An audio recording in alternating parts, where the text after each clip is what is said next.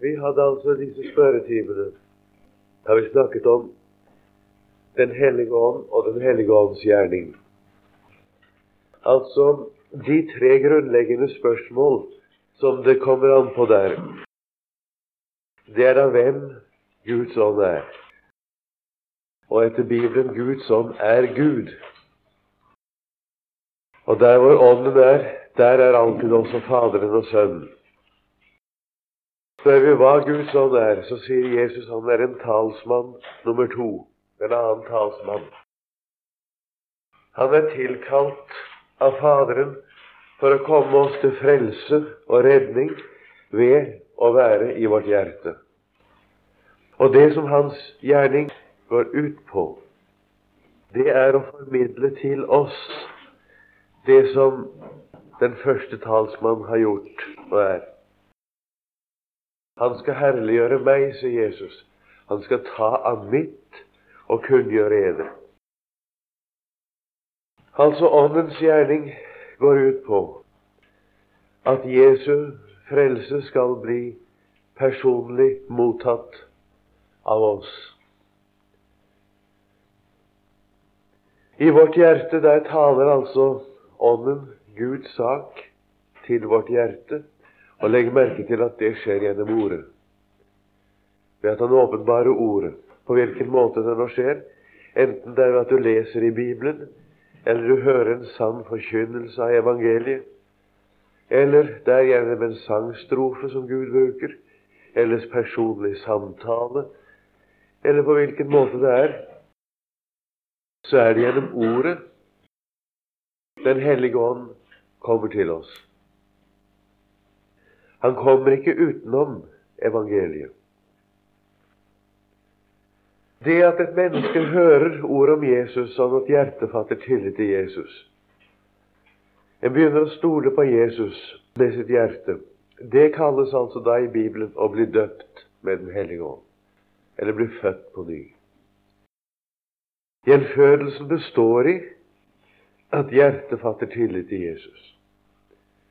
Og med gjenfødelsen kommer da et helt nytt liv i et menneske, nemlig det at Jesus bor ved troen i hans hjerte. Fordi Guds ånd kommer der og tar bolig der. Det står om ham altså, han skal være i eder og hos eder. Husker dere vi så i Johannes 14. Derfor er det et nytt liv i en kristen. Dette nye livet, det er da gjenfødelsens virkning og Den hellige ånds frukt, som det kalles. Nå gjelder det da at en kristen får så meget som mulig av Guds ånd, eller rettere sagt, at Guds ånd så meget som mulig får råderom og virkerom i en kristen, og det gamle mennesket mister sin innflytelse over en kristen. Det råderom og den plass som Guds ånd får lov å disponere over, det kalles åndens fylde. Og der er det stor forskjell på de kristne. Der er de som har mer og de som har mindre av Den hellige ånds fylde. Og der heter det i en formaning, bli fylt av ånden. En formaning som alltid gjelder for oss. Der skulle det være en vekst. Og jeg kan også si det at hvor en kristen lar Guds ånd få avsløre ham selv og få lov fortsatt å åpenbare Jesus for hans hjerte, der skjer det også en slik vekst. Og ved at dette nye liv vokser, så taper altså det gamle mennesket tilsvarende. Derfor skal dere legge merke til, i Galaterne 5 står det, vandre i ånden. Altså innrett hele din livsførsel etter det du har fått i evangeliet. Man kunne si at vandre i ånden på en måte, det er et av uttrykkene for å leve i tro. For det er ved tro det skjer. Vandre i ånden, så skal det ikke fullbyrde kjødets begjæring. Altså kjødets, det gamle menneskets begjæring, er der. Og det er fiendskap mot Gud, står det i Romerne 8:7. Det gamle mennesket er ikke Guds lov lydig, og kan heller ikke være det. Men denne begjæring, og alt som denne begjæring går ut på, altså med andre ord, det at vi i oss selv har lyst til å synde, for å si det på en annen måte, for det har vi nemlig, som kristne. Vi har lyst til å synde. Vi har en vilje i det gamle mennesket som vil synde. Men det at vi kjenner det behøver ikke på noen måte bety at denne lyst og begjæring skal komme til å settes i verk hos oss. Og hvis vi vandrer i ånden, så får denne lyst og begjæring i oss aldri utfolde seg. I alle fall ikke utfolde seg sånn at det får makt over oss. Det kan vel komme til utbrudd på forskjellig vis. Og vi vet alle det at vi feiler, og det kan være fall i en kristens liv også. Men om det er det, behøver det ikke bety at det gamle mennesket og synden kommer til å herske over ham igjen. En ting er at vi feiler og faller og snubler. En annen ting er at synden og det gamle mennesket hersker over oss. Vandrer vi i ånden, da kommer det ikke til å skje. Og da øker den åndsfylde som en kristen har. Og merk dere altså, det kan ikke skje på den måten at vi ber om Guds ånd, og så venter på at Guds ånd skal komme. Vi må bruke de midler som Guds ånd sier han bruker, nemlig ordet om Jesus. Gjennom ordet er det Guds ord, Guds ånd. I lovens ord er det Guds ånd avslører oss og dømmer oss. Gjennom evangeliets ord er det han trøster og levendegjør oss. Og der kommer jeg tilbake til igjen et ord som jeg nevnte, men det samme begynte å snakke om det, og som vi nå altså kommer tilbake til. Det er Galaterne 3, vers 13-14. Kristus kjøpte oss fri fra lovens forbannelse, i det han ble en forbannelse for oss. For det er skrevet, forbannet er hver den som henger på et tre. Og så vil jeg sitere vers 14 litt forkortet for at dere skal se det. For at vi ved troen skulle få ånden som var oss lovt. Det kalles Abrahams velsignelse. Og dere husker vi snakket om det, at den velsignelse som kom Abraham til del, det var det at han skulle være arving til verden. Få eie alt det som Guds sønn egentlig er den eneste som har rett på. Det skulle han få eie. Her ser dere hvordan det å få Guds ånd beror på troen på Jesus. Du kan ikke få Guds ånd på noen annen måte enn gjennom ordet om Jesus. Visstnok kan altså ånden, og det gjør han på forhånd, han overbeviser verden. Men ånden kan ikke bo i et verdslig menneske. Et verdslig menneske kan ikke ha Guds ånd i sitt hjerte, men han kan være gjenstand for åndens overbevisning om sin synd. Men det er forskjell på åndens overbevisning om vår synd, og det at Guds ånd som barnekårets ånd tar bolig i vårt hjerte. Så legg merke til i Jesu avskjedstaler igjen, begge disse tingene kommer frem der. Både det at verden ikke kan få Guds ånd, og den ser ham ikke, den ånd som verden ikke kan få, sier han, for den ser ham ikke og kjenner ham ikke. Og det sier han i den forbindelse at jeg kommer til dere, jeg vil ikke etterlate dere farløse, jeg kommer til dere. Det er i kapittel 14. Der taler han altså som Guds ånd, som bor i hjertet hos de troende. I kapittel 16 sier han om Den hellige ånd, han skal overbevise verden. Vi må altså ikke blande sammen det at Guds ånd overbeviser et verdslig menneske om synd, og overbeviser om Jesus, og det at Guds ånd bor i en kristens hjerte. Det er to forskjellige ting. Jeg har hørt folk i sine vitnesbyrd snakke om hvordan de føler seg dømt og avsløret og har fått se sin synd. Og så sier de det at det kan de ta som et bevis på at de har Guds ånd. Nei, det kan bli farlig. Det er sant nok at det er Guds ånd som har vist dem deres synd. Men det er ikke noe bevis på at de er kristne. Det er det ikke. Derimot, når hjertet gjennom ordet om Jesus har fattet tillit til Jesus, da er et menneske født på ny. Da hører det ikke til verden lenger. Og da bor Guds ånd i hjertet. Begge disse ting finner dere i Jesu tale om Den hellige ånd. Når et menneske da spør hvordan det skal få Guds ånd, så er altså svaret det ved å høre om Jesus. Ganske enkelt høre og høre. Fortsette med å høre. Atter høre. Høre og lese om Jesus. La deg dømme av Gud for din synd, og erkjenn den som den er. Og så hør og les og hør. Samtale og syng om Jesus og det han har gjort. Vi har jo før pekt på i Apostlenes gjerninger kapittel 10, da Peter talte i Kornelius' hus. Og han sier det,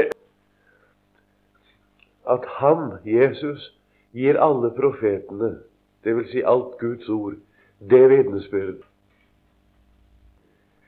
At han gir syndernes forlatelse ved hans navn. Så fortsetter ordet umiddelbart, altså apostelgjerningen 10:43. Mens Peter ennå talte disse ord, falt Den hellige ånd på alle som hørte ordet. Mens Peter talte, så fattet de, ja, dette er frelsen. Alt er gjort. Gud har gitt meg alt i Jesus. Gud har jo gjort det for meg. Og jeg skal altså ikke gjøre noen ting til frelse. Jeg har fått det alt i Guds sønn. Dette kommer altså ved å høre ordet. Fortsett å høre det og atter høre det. Høre det for å legge merke til hva er det Gud sier i evangeliet. Slik er det altså. Det står i Galaterne 3, for at vi ved troen skulle få ånden som var oss lovt.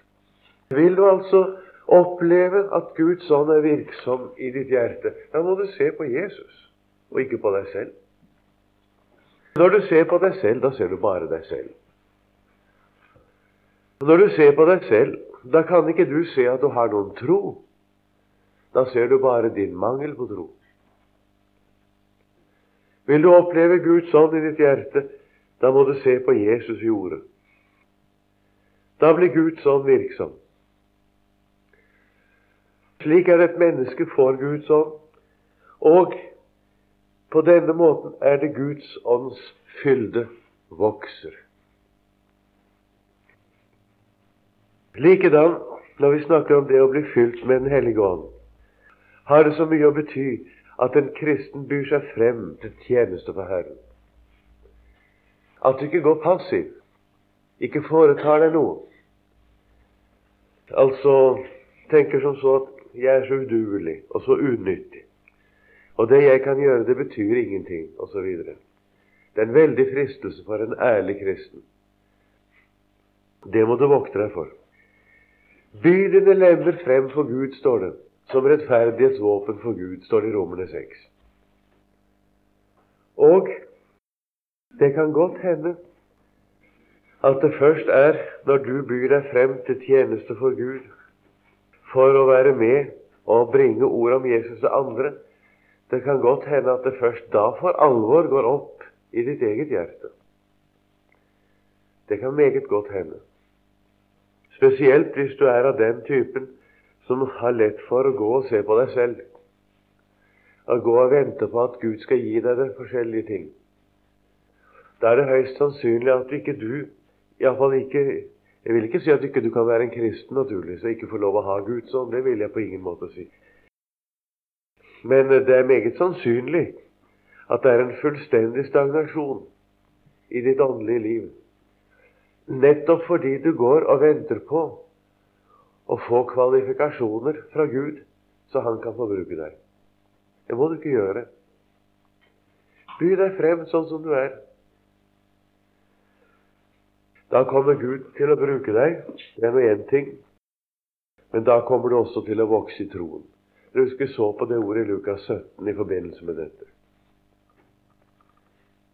På den måten er det et menneske får nådegaven som Gud vil gi det, ved at han byr seg frem. En vet ikke på forhånd hvilken nådegave en har fått, og skal ikke vite det. Men ved å legge merke til hvordan Gud bruker en, og ved at Gud gjør det slik at en får lov å fylle et behov, så går det opp for en hvilken nådegave en har. Da har jeg nevnt det viktigste av det vi har snakket om i forbindelse med Guds ånd. Og vi sluttet da med å nevne det at den nådegaven til å tale i tunger, som Guds ord taler om, det er ikke noe annet enn at åndens usigelige sukk kommer til lydelig uttrykk gjennom vår munn. Det er begrenset hva vi kan fatte og forstå av Guds ord. Og det er ganske begrenset hva vi kan tale i klar tale med vår munn. En kristen kan komme i en situasjon der han trenger til å få tale ord om ting som han ikke forstår ennå, ting som Guds ånd fra Gud taler til hans hjerte, men som han ikke ennå riktig har oppfattet. Da blir det tunge tale, hvis det kommer til lydelig uttrykk. På samme måte, vårt hjertes tale til Gud, de usigelige sukk, de kan også komme til uttrykk i lydelig tale. Da blir det tungetale det òg. Og tungetale vil da altså enten være vår tale til Gud, eller Guds tale til oss. Det kan være begge deler. Den nådegave får en kristen når han trenger den, i slike situasjoner hvor det er nødvendig for ham. Det er den minste av nådegavene, sier Guds ord. Og det er nok noe av djevelens list, det at han får kristne mennesker til å ta tungetale som kjennetegn på en særskilt åndsfylde.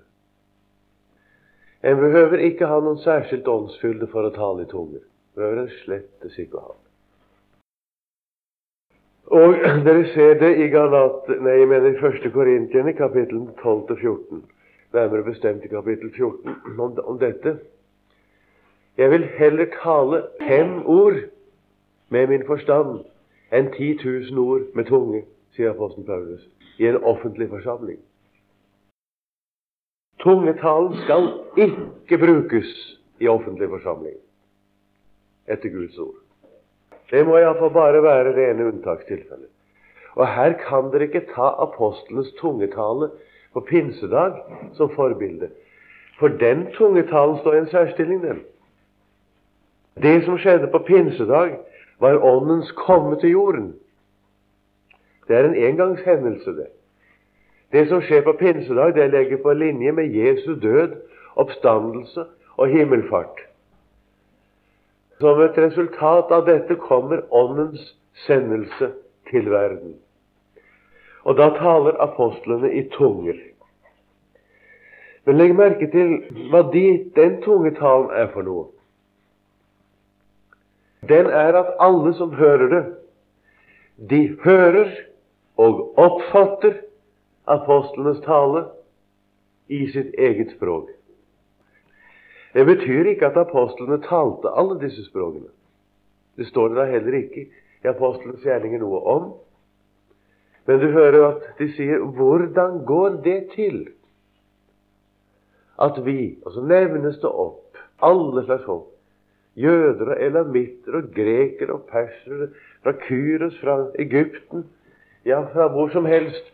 Hvordan kan det ha seg at vi alle, jøder og proselytter, hører dem tale på vårt eget tungemål?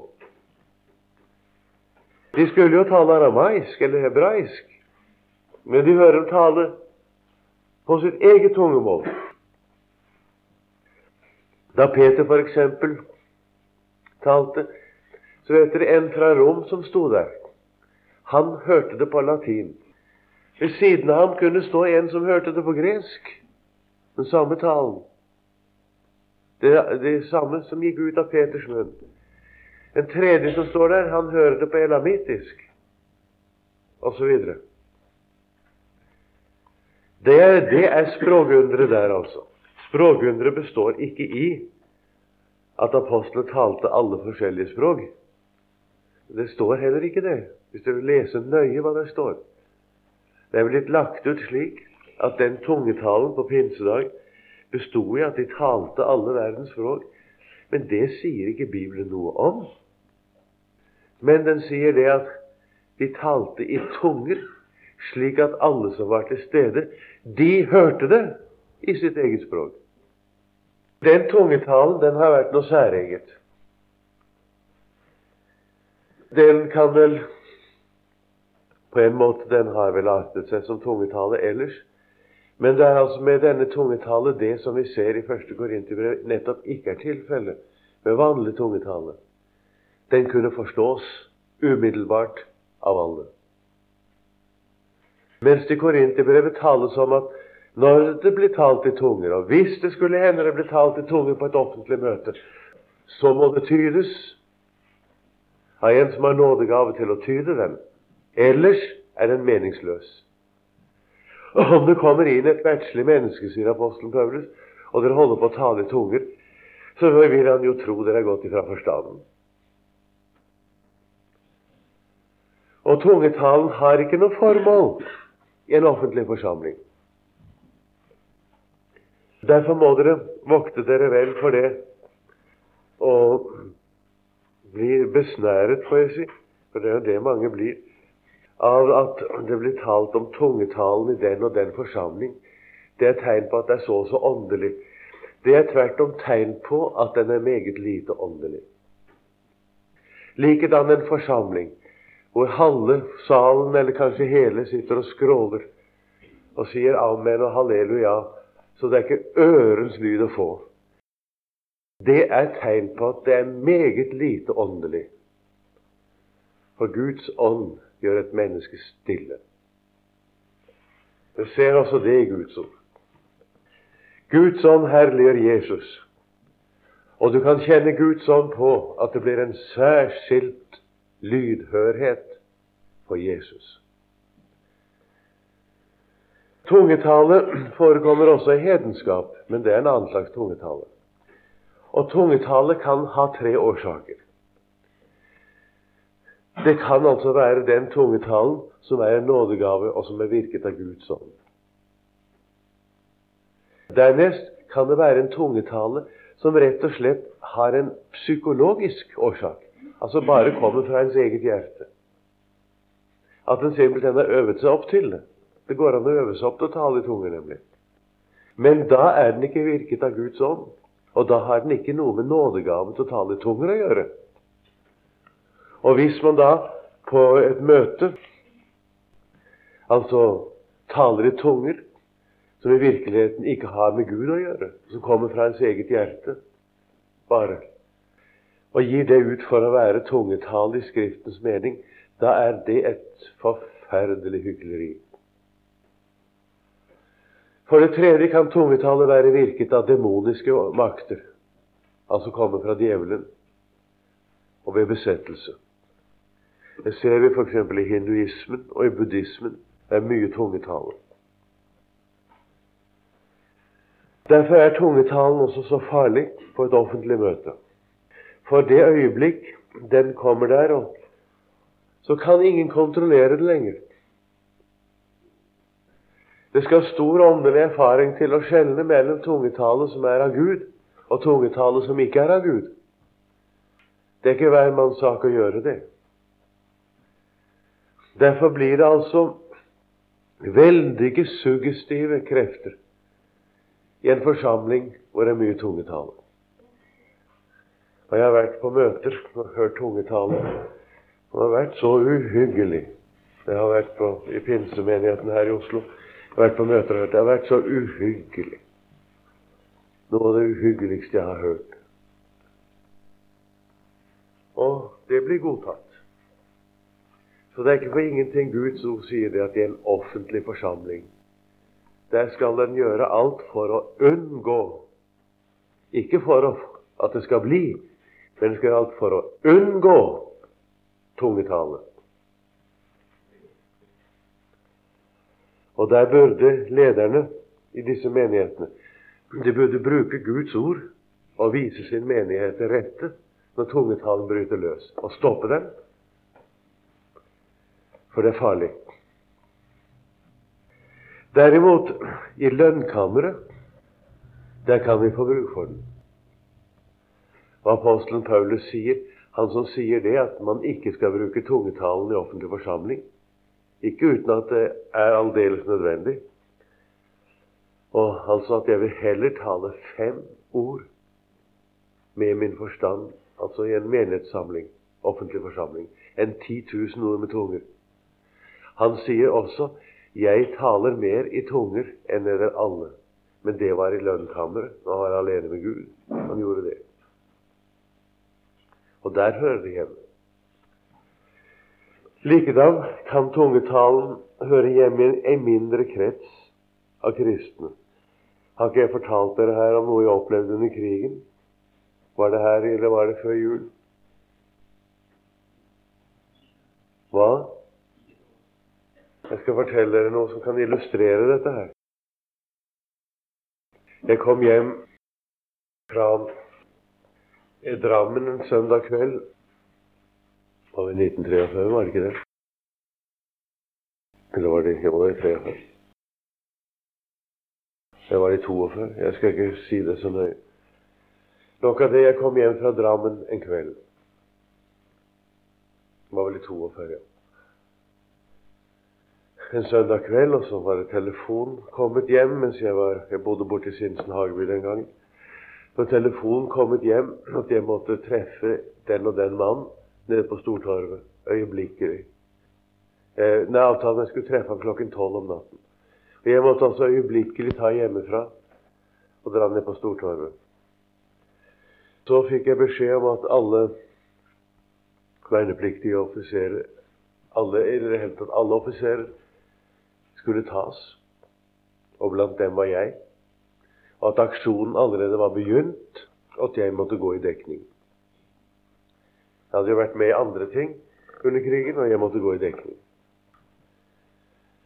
Så kom jeg hjem, da var klokken, jeg måtte gå hjem, for trikken gikk ikke lenger. Det var jo sent, og jeg måtte gå hjem, og husker jeg da klokken var 10 minutter på 1:30, så satt jeg hjemme.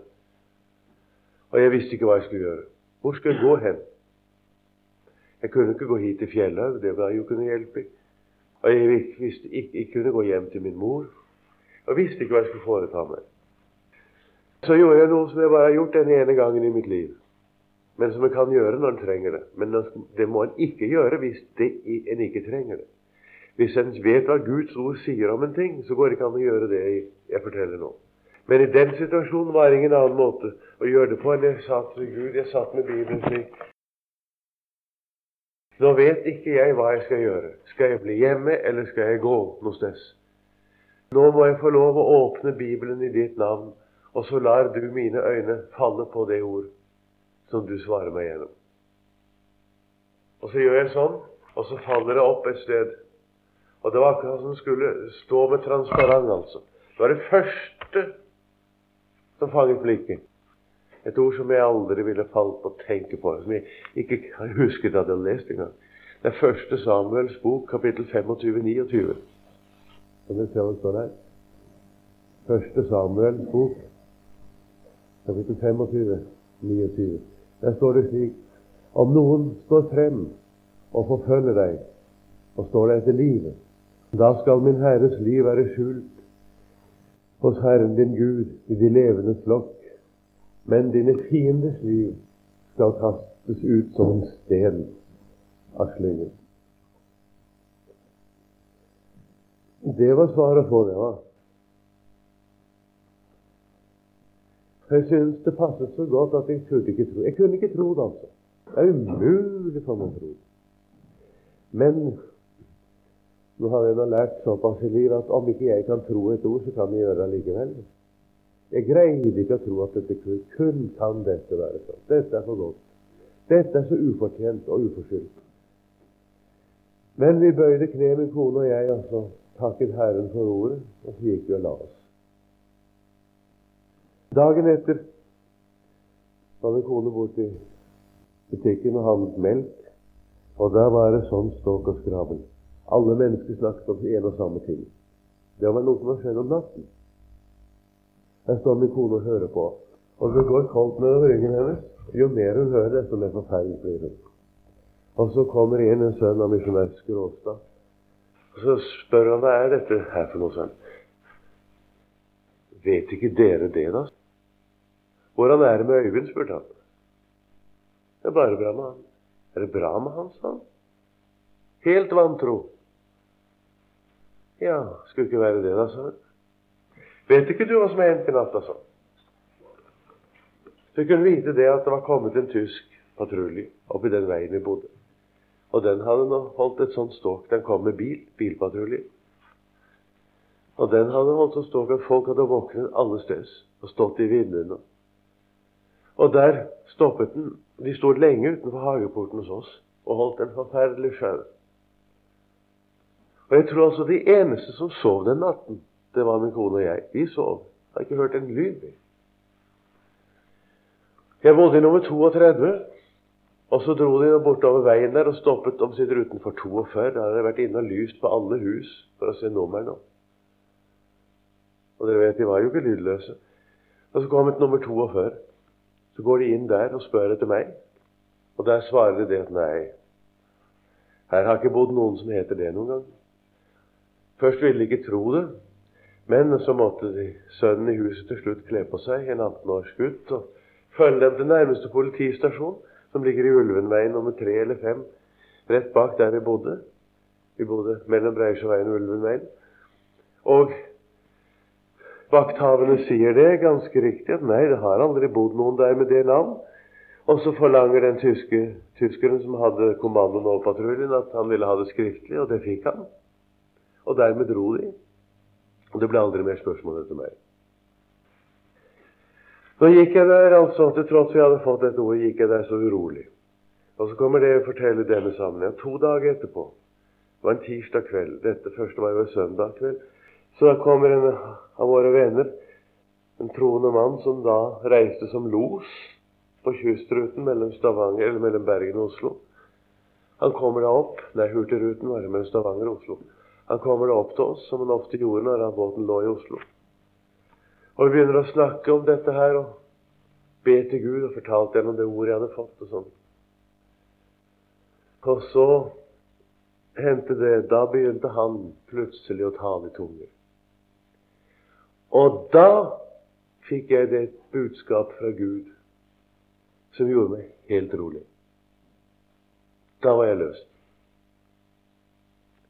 Der ser dere et eksempel på hvordan Gud kan gi et budskap i tungetall når vi trenger det.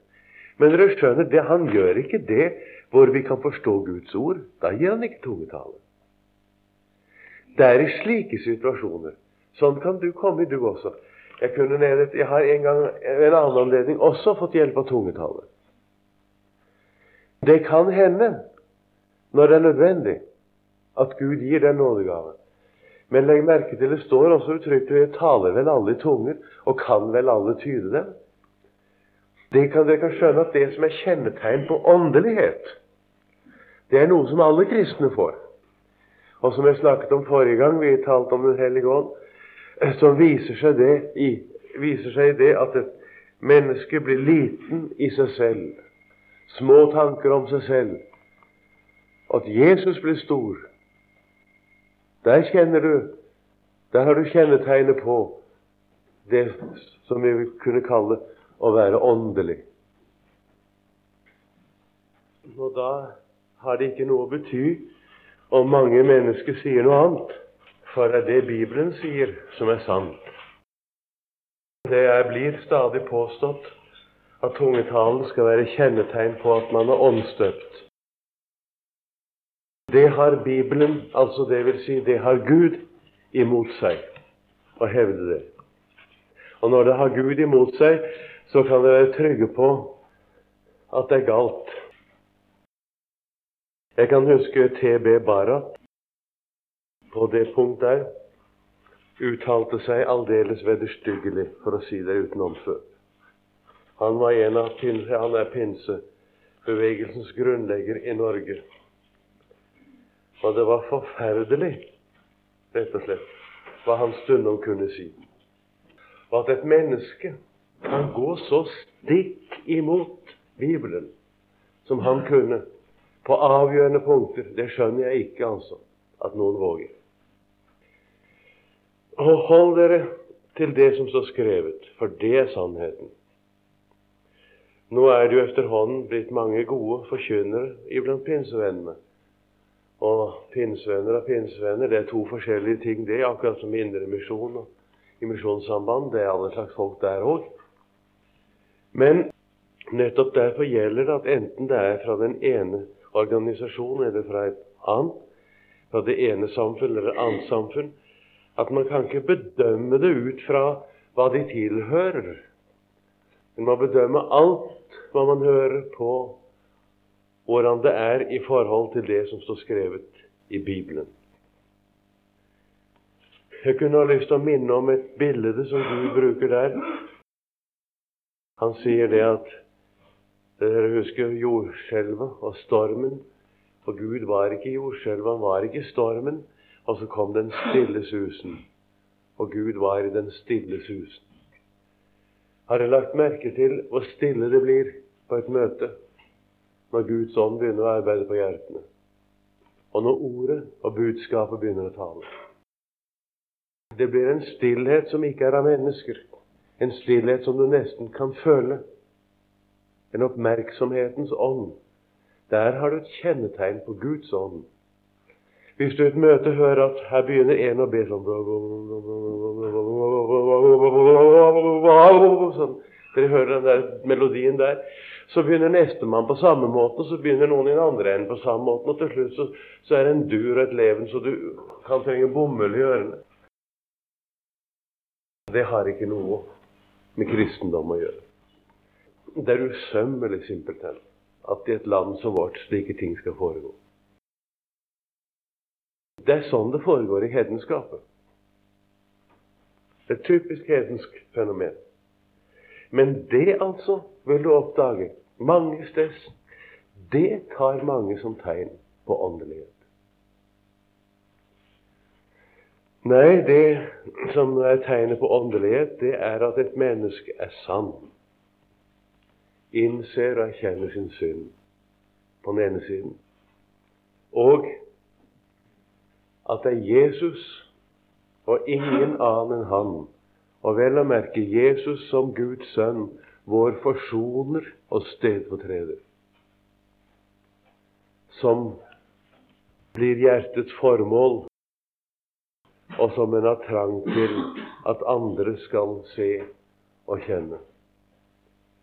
Dere ser, det er som Jesus sier, han skal herliggjøre meg. Guds ånd taler aldri om seg selv, alltid om sønnen. Akkurat som Faderen vitner om sønnen, snakket om sist, så vitner også den hellige ånd om sønnen. Når en da trenger den nådegaven å tale i tunger, og det kan være slike situasjoner, så får vi den. Enten det er det at vi trenger å tale til Gud på den måten, eller det er Gud som må tale til oss på den måten, så får vi det hvis vi trenger det. Men ellers er det etter Guds ord forstå, sier Skriften, hva Herrens vilje er. For Herren skal gi dere forstand på alt. Det er Guds mening at vi skal lære å bedømme det i lys av Bibelens ord. Alle ting. Nådegavene er forskjellige. Og ingen kristen har alle nådegaver. Og som jeg sa, man kan ikke på forhånd vite hvilke nådegaver man har. Men ved at vi byr oss frem til tjeneste for Gud, og ved at vi følger Jesus, så danner han oss til noe. Og så vil vi da få Guds ånds åpenbarelse til det som Gud vil bruke oss til. Enten det er til noe vi skal forkynne, lære og undervise, eller det er til å lede og administrere, eller hva det nå er for noe, til å hjelpe og til å tjene. Så får en altså se noe i Bibelen som gjør at en får syn for det, og så Gud får bruke en i det. Og da vil en etter hvert oppdage at det er et ganske bestemt behov som du kommer til å fylle. Og da er din nådegave på det området. Og ut fra det som Gud bruker deg til, så vet du alt kommer til sin nytte. Hver eneste evne du har, kommer til sin nytte da. Men det er altså som sagt forskjellig med nådegavene. Men legg nå merke til at det blir formanet til å strebe etter de største nådegaver. Særlig det å tale profetisk. Det er også det viktigste Guds rike. Det er lærenådegaven og den profetiske nådegaven. Altså det å kunne formidle Guds ord til menneskene, og ikke minst til kristne mennesker, slik at de ser og forstår og kan bedømme alle ting i Guds ords lys. Det er den viktigste nådegave. Og ikke minst nå, hvor altså nok en kan si det er mange som prøver å lære og undervise i Guds rike, men de har ikke nådegave til det. Og hvor derfor læren blir noe teori. Og den blir død. Den blir ikke levende. Den blir ikke brukbar. De som hører det, kan da heller ikke få noe hjelp av det. Det blir en rekke selvfølgeligheter som man da snakker om. Men det er ikke mye gang i. Når det er nådegave til å lære og undervise, så blir talen levende. Den blir anvendelig altså, for den som hører det. Og den nådegaven, den er det for lite av i dag. Allerede apostlene klager over at det var for lite av det på den tid også. Skjønt i ettertiden bør det være lærere, så trenger man til å formane det som til barn, sier Hebreerbrevet. Altså tale profetisk, det blir altså oppfattet gjerne om å forutsi fremtiden. Men det har ikke noe med det å gjøre. Profetisk betyr formidle Guds ord til andre mennesker. Altså tale som formidler Guds ord til andre mennesker. Det er på en måte, den er i slekt med lærenådegaven. Men det er bare det at den rekker mye videre enn lærenådegaven. Og det som særlig kjennetegner den profetiske nådegave er at de som hører den forkynt, de hører en med den nådegave forkynne, de kjenner igjen sin samtid etter Guds ord, og kjenner igjen de ting som skjer omkring dem, liksom de kjenner igjen sin egen åndelige tilstand etter Guds ord. Men altså tale profetisk, det betyr egentlig å formidle Guds tale til andre mennesker. Profeten i den gamle pakt, de ble kalt for seere egentlig, men de kalles også profeter. Nå falt det i profetenes lodd naturligvis og tale om Han som skulle komme. Det ligger i sakens natur at i den gamle pakt måtte en vesentlig del av forkynnelsen bli fremtidsforkynnelse. Det måtte det jo bli, fordi Han var ikke kommet ennå, Han som de forkynte, og Han som folket skulle tro på. Og ut fra det altså har da profeti fått betydning av forutsigelse. Men egentlig betyr det altså formidling av Guds ord til sine medmennesker. Vi har jo et profetisk skrift på den måten i Johannes' åpenbaring. Forutsier fremtiden. Men det kan ikke vi tolke før det skjer. Johannes' åpenbaring, den gir oss hjelp til at når tingene skjer, da kan vi kjenne dem igjen. Og det er veldig farlig å bli sittende fast i forskjellige teorier ut fra Johannes' åpenbaring. For da vil en ikke kjenne det igjen når det skjer. Johannes' åpenbaring unndrar seg vår tolkning. Og alle disse tingene som mange slår fast, og slår fast med stor sikkerhet ut fra Johannes' åpenbaring, det kan bare uten videre gå ut fra at da taler de ting som ikke de har greie på. Men du kan også regne med at du får lys gjennom Johannes' åpenbaring, at det øyeblikk noe begynner å hende som det taler om, så kjenner du det igjen. Og en hel del ting er nå allerede begynt å hende.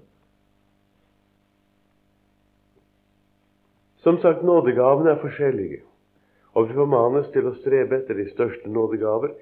Men i denne sammenheng, nettopp i denne sammenheng, 1. Korinterbrev, taler apostelen om, dere kan se slutten av kapittel 12, om noe han kaller «Jeg vil vise eder en ennå bedre vei». Det er Johannes' åpenbaring kapittel 12, vers 31. Men streb etter de største nådegaver, og jeg vil vise eder en enda bedre vei. Og så kommer det i kapittel 13. Om jeg taler med menneskers og englers tunger, men ikke har kjærlighet, da er jeg lydende malm eller klingende bjelle. Og om jeg taler profetisk, eller om jeg har profetisk gave, og kjenner all kunnskap. Legg merke til det, altså profetisk nådegave består i å kjenne til hva Gud, det Bibelen kaller kunnskapet. Altså at kunnskapen i Bibelen er et personlig kjennskap. Det er det som er den profetiske nådegaves vesen. Altså om jeg har profetisk gave og kjenner all kunnskap, eller kjenner alle hemmeligheter og all kunnskap, og om jeg har tro, så jeg kan flytte fjell, det er sterke ord det, men ikke har kjærlighet, da er jeg intet. Og om jeg gir til føde for fattige alt det jeg eier, og om jeg gir mitt legeme til å brennes, men ikke har kjærlighet, da gagner det meg intet. Det er nok så sterke ord, det. Hva er det for noe som er den bedre vei som vi skal strebe etter? Jo, så kommer det altså. Kjærligheten er langmodig og velvillig. Kjærligheten bærer ikke avvind. Kjærligheten brammer ikke, oppblåses ikke.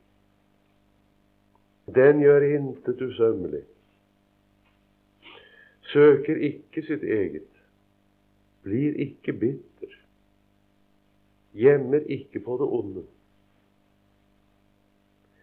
Den gleder seg ikke over urettferdighet, men gleder seg ved sannhet. Den utholder alt, tror alt, håper alt, tåler alt. Kjærligheten faller aldri bort.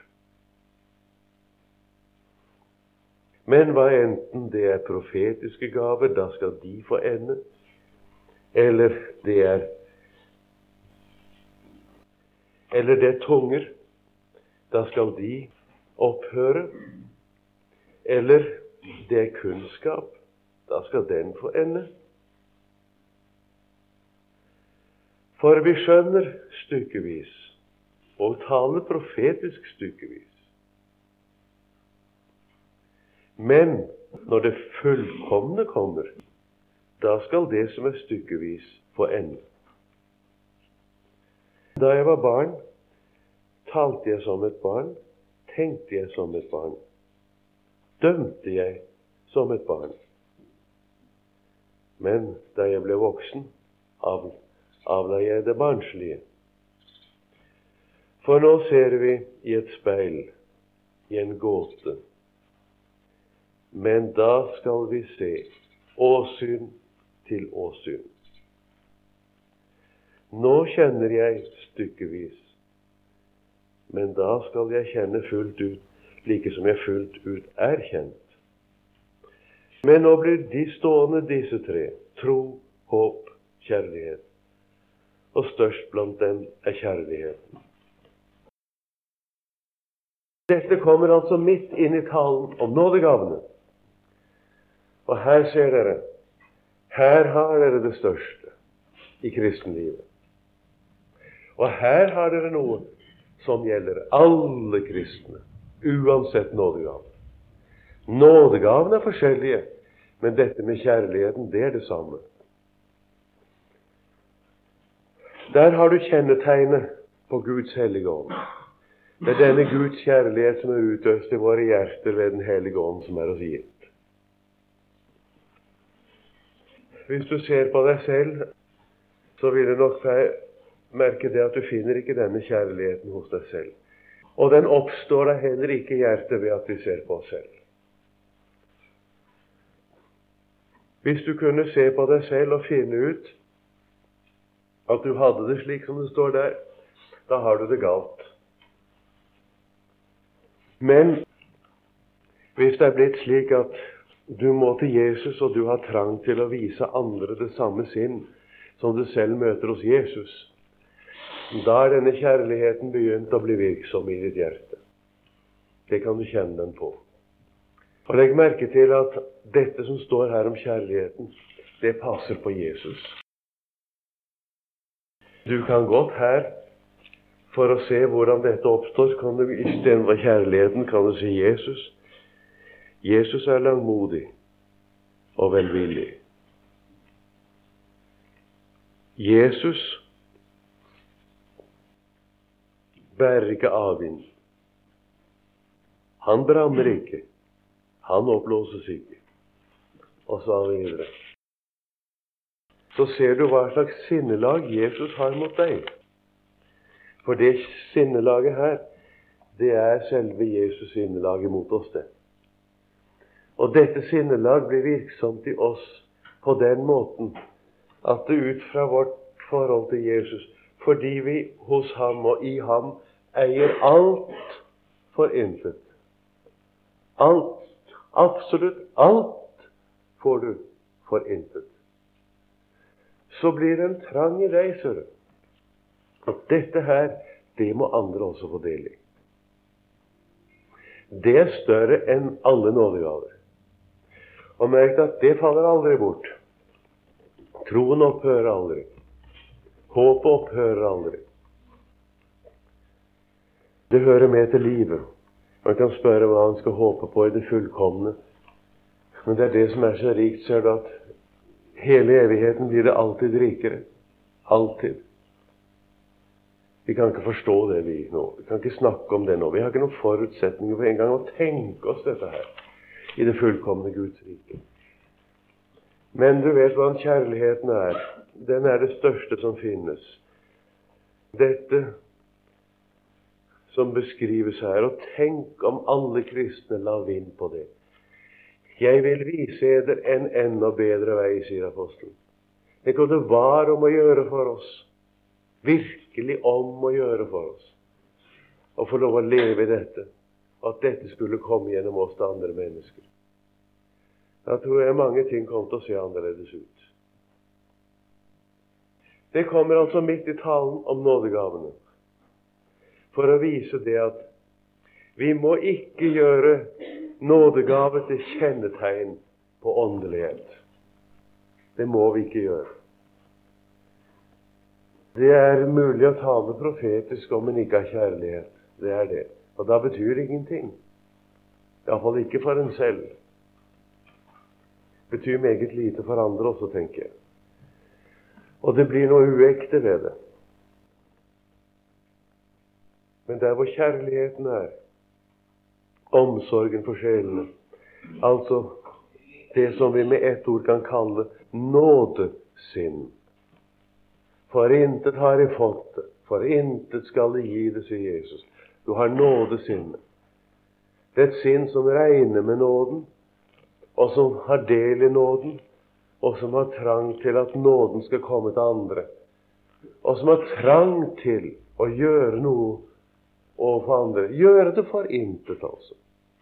Gjøre det simpelthen av takknemlighet mot Jesus på grunn av den uforskyldte nåde. Det er nådesinnet. Det er det som betyr noe i en kristens liv. Om det er å gi en annen et beger koldt vann, sier Jesus, skal du få sin lønn. Det er det samme hva det er. Alt du gjør av trang til å gjøre noe mot andre, fordi du har fått alt for intet i Jesus. Det ser du. Det er kjennetegnet. Det er så trist og så forstemmende når en merker det at kristne mennesker, i hvert fall mennesker som bekjenner seg som kristne, de påberoper seg at de har den nådegave og den nådegave. De har profetisk gave, og de har det, og de har det. Og fremfor alt påberoper seg at de kan tale i tunger. Og da hevder de, da må det jo være noe med dem. Og så liksom har den mentalitet at vi har det sånn som vi skal ha det, og dere må få det slik som vi. Dere skjønner, det øyeblikk dere hører det der, og merker det der, så må dere fly til Jesus, for da er dere i fare. Blir dere påvirket av det der, så er dere i fare. Det fører dere bort fra Jesus. Det er nok så om å gjøre for meg å få peke på det for. Dette her med tungetale, det er ikke det minste tegn på åndelighet. Ikke det spor. Det er heller tegn på mangel på åndelighet. Og i alle fall er det når det gjelder offentlig forsamling. Det er jo en nådegave som Gud må gi oss fordi vi kommer til kort i vår erkjennelse av Guds ord. Og ettersom erkjennelsen av Guds ord vokser, altså det profetiske gaver og disse ting vokser, så behøver ikke vi tungetalen på den måten. Skjønt, her er jo mange ting som Gud alene kjenner til, som ikke jeg vil påta meg å si noe om. Men en ting vet jeg, kjærligheten, den har vi alle som tror på Jesus.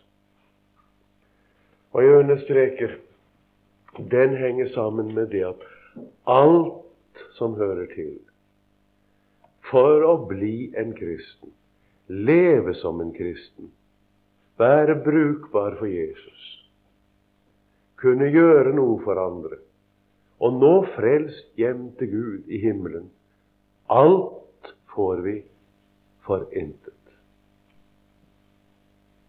Du får ingenting for noe, men alt får du for intet. Slik er Gud.